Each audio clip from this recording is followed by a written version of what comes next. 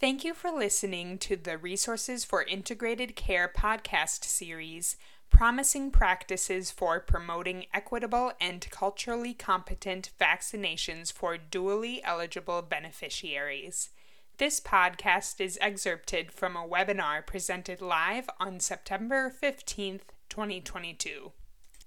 In this podcast, Alexandra Bryden and Darcy Graves from the Office of Minority Health at the Centers for Medicare and Medicaid Services facilitate a panel discussion with Dr. Cherie H. Kitt, the Program Director for the Vaccine Equity and Access Program at Community Catalyst, Eric Yarnell, the Vice President of Pharmacy at Highmark Whole Care, Rod Teemer, the Director of Diversity Programs and Business Development at Blue Cross and Blue Shield of Louisiana, and Dr. Peter Watson, the Vice President for Clinical Operations and Strategy at Health Alliance Plan. During this discussion, panelists offer strategies and promising practices regarding promoting equitable and culturally competent vaccinations for dually eligible beneficiaries. One of the questions that I wanted to put out there, because we talked a lot about community and making sure that we're connecting with community and forging those community relationships, how would you recommend, or how can organizations and health plans build and maintain relationships in underrepresented populations and recruit members to best represent them? And tied into that, making sure, how do we set expectations for what a community partnership is for our organization so that both parties feel there is a mutual? We could start with you for this. Absolutely. That's such a good question. There is always a push to establish relationships, but oftentimes cultivating and maintaining the relationships are ignored, and the outcome, unfortunately, is that trust is never established. So it's really important with community-level trust building, especially within our immunization, the work that we're doing in immunization, or in any other work for that matter. Community-level trust building is critical. So to be a true partner, and I'm saying it, I'm answering this from a standpoint of a national organization funding community-based organizations. To be a true partner, you have to sometimes take that funder hat off and take a step back and allow community partners to be the experts. They know their communities, who the leaders are. They understand the nuances within their communities. They know where to go, where people go to get information. So oftentimes we need to take that funder hat off and take a collaborative approach and sit with them around the table as a partner. As you heard throughout my presentation, I never said awardees or grantees. I always said community-based partners, because at Community Catalyst, we take a collaborative approach to our technical assistance, which emphasizes listening, sharing information and resources, and facilitating learning. And we don't like to look at our programs, or if we fund an organization, as like a short-term, one-time program. We seek to establish long-term goals for our partnerships while working with community-based organizations and supporting them in building their own internal sustainability. And for instance, we often have organizations that are not currently funded under any programs at our organization, but they reach out to us for technical assistance and support, and we never say no. We never hesitate to maintain that partnership and provide that support to them. So the expectations that they have from us are not just based on the funding that's put out, but also that we're here. We're always here to support them. And we have a large network of organizations that still, like I said, still come to us for technical assistance, still come to us for support, who sit on webinars, who sit on trainings, and they're not even being funded. They've just been a partner for years. Thank you so much for that, Dr. Kitt. And I love that distinction of naming somebody as a partner rather than just as a grantee or somebody that you have funded. I think that's a really important nuance to the language we choose. Mr. Yarnell, any thoughts on the question or questions that I posed about building and maintaining relationships in underrepresented populations? Sure. I would agree with Dr. Kitt. You know, we have the luxury of having a great community engagement team within our plan that have deep roots within the communities with partners and long-established relationships.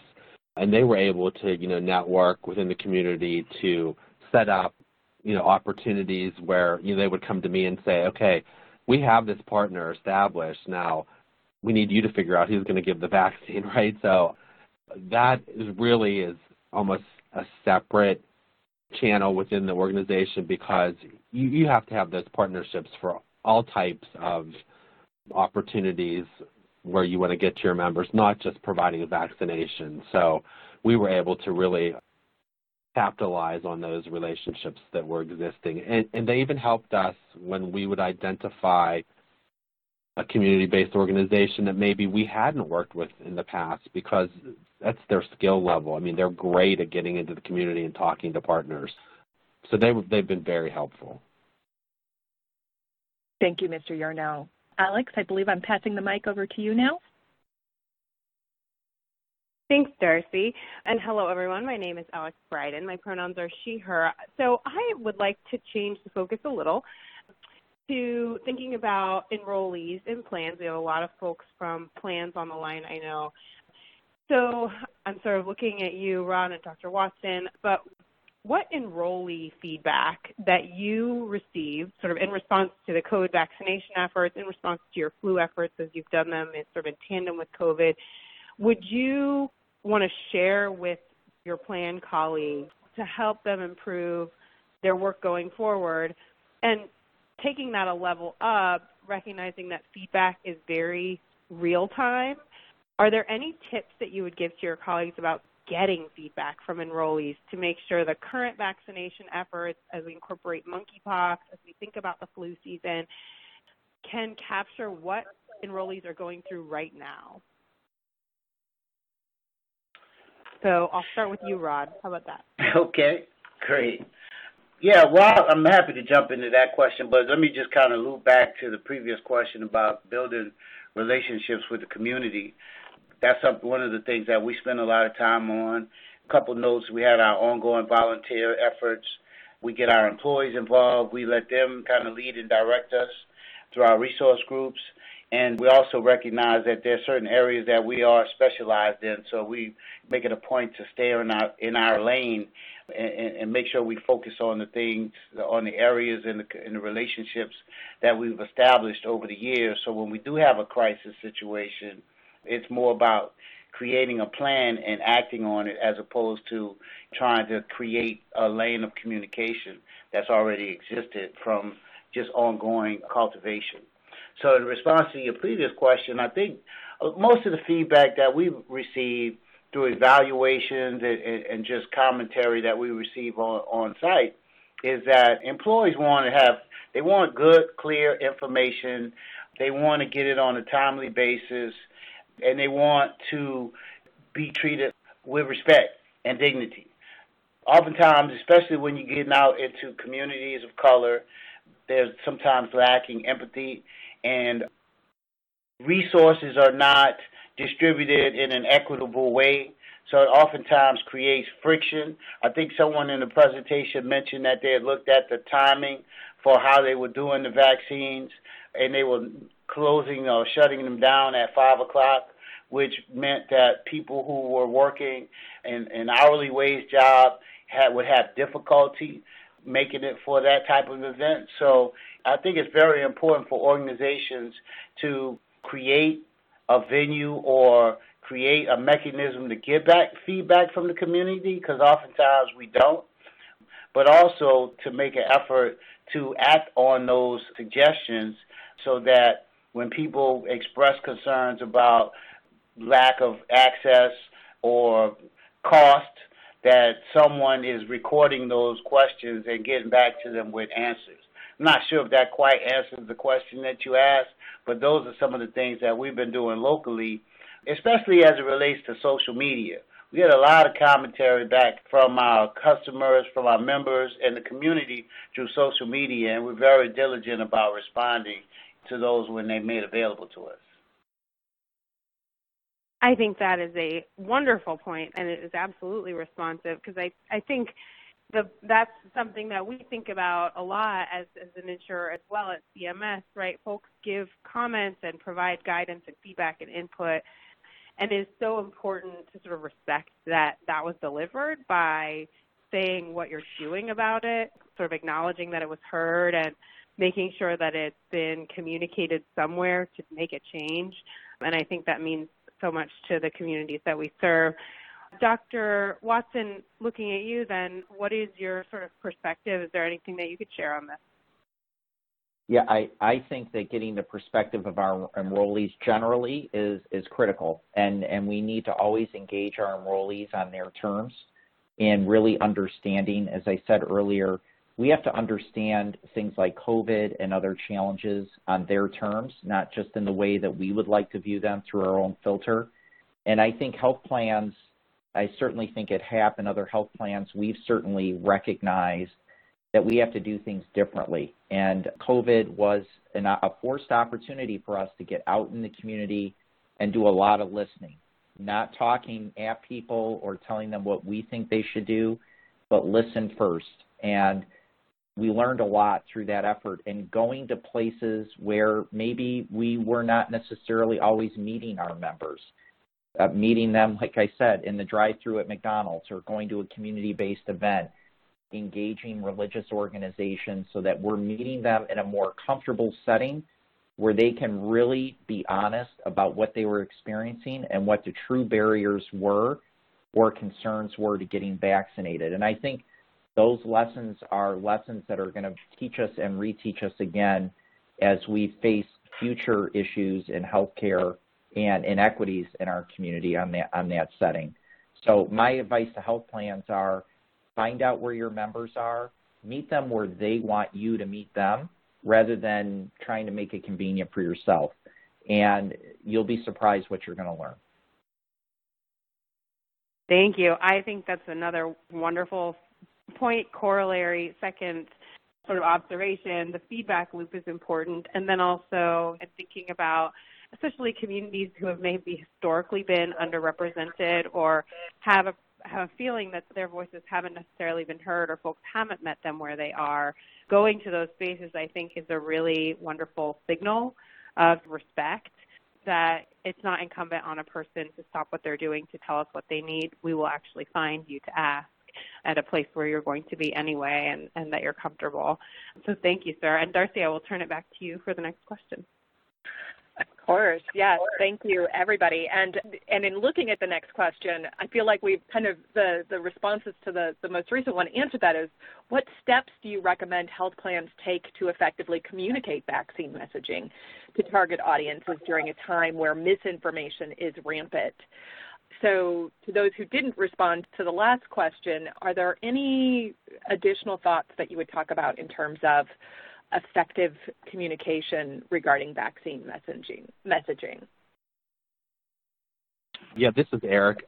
I would just reinforce that, working with providers and trusted CBOs within the community is essential. We've seen through surveys and publications that people want to hear from their healthcare provider or someone that they trust within their community. They don't trust the government. They don't trust the media, right? They want to hear from local trusted people, including their providers. So I think that's essential. Yeah, I would agree 100%. I remember last summer when we were doing some videos and we were building some recordings to go, onto radio, local radio and other media outlets. We were very conscious of who was doing the messaging, what voice the community would hear, and how those voices would be received. So, because again, you run the risk of sending a message that someone's talking at the community as opposed to talking with the community about the particular issue at hand. And that was one of the partnership that we had with the 100 Black Men organization, in that, they worked with us. They provided access, credibility, and insight to what are some of the best ways to communicate with the community that they best represent. So I think that point has been made a few times. but to rely on experts that can point you in the right direction and validate the messaging that you think is a good message. Make sure that you validate it with someone who represents the community before you go forward with it. Thank you 100% to all of that. My next question, I feel like we've also touched on a little bit, but I want to make sure that Dr. Kitt has a chance to chime in here as well. Posing the question, how can we use what we've learned related to flu and COVID-19 vaccination access and administration, again, particularly for our underserved communities, to strengthen what we anticipate being our monkeypox response? Thank you for that question. In answering this question, there's so many ways to answer, but I think in terms of not making some of the same mistakes that were historically made in the early days of HIV, and we were seeing some of that at the start of COVID. So I think that's the first thing. And the second is just addressing stigma around monkeypox, in that it doesn't only impact just certain individuals, but others. Some individuals may be at a higher risk, but it doesn't just impact one group of individuals. And one of the things that we're already seeing, and I looked at this data just yesterday on CDC's website, is that Black individuals are now more frequently diagnosed with monkeypox than any other racial or ethnic group. However, white individuals are vaccinated 4 times the rate of Black individuals. So we're already starting to see disparities existing in racial and ethnic groups obtaining the monkeypox vaccine. So I believe that we need to go back to what a lot of organizations have been doing well, and it's really about building trust and really working with trusted community-based organizations and messengers to really combat misinformation and disinformation about monkeypox and other vaccines that are out there, and really having clear and up-to-date messaging. I mentioned earlier that was one of the challenges that a lot of our community-based partners were having. It was just really clear, up-to-date, accurate information. So ensuring that communities are aware of updates and understanding information about monkeypox so that they can address those stigmas, and as well as false information that they may hear, and that they can educate folks about the vaccine and support them in facilitating access by having partnerships with providers that are offering the vaccine. Thank you so much, Dr. Kitt. All of that information is so important. And yes, I've seen the numbers as well, and we have to double down. Hopefully we can get better. With this, I will turn. I know we're running short on time, so I just want to pass the microphone over to Alex for our last question. Alex. Thank you, Darcy. So I know we have only a minute left, a couple minutes. So turning to Dr. Watson and then the rest of the panel as well, and thinking about, we've talked about a lot of valuable lessons, and I think plans have a lot of ideas from what you've said already. Is there anything that you've left on the table that you would want to share with a plan, particularly as we go into cold and flu season, as we go into vaccinating folks with, again, another possibly unknown vaccine? So what would you leave folks with? What's front and center in your mind as you think about making sure that where there are pockets of vulnerability, we're getting vaccines to the right folks, we're getting information to the right folks? Dr. Watson, any thoughts for the group? Yeah, thank you. I think it's just a philosophy, and that is we learned that COVID was an incredibly unconventional problem. And I think it reiterates what all of us need to do as health plans is that we can't be conventional. We have to really think about how to do innovative solutions to meet these problems.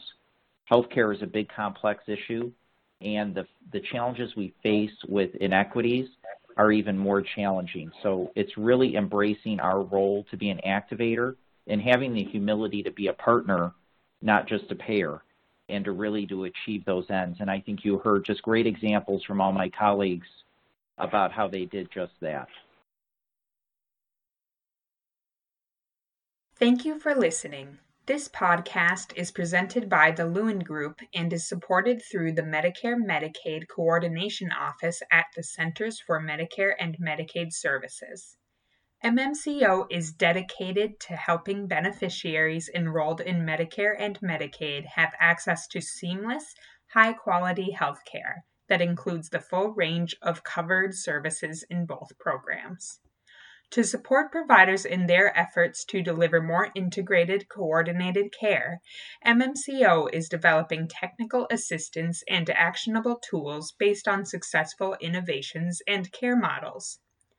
To learn more about current efforts and resources, please visit our website, resourcesforintegratedcare.com. You can also find us on Twitter. Our Twitter handle is @integrate_care, or follow Resources for Integrated Care on LinkedIn to stay up to date with our recent products and technical assistance.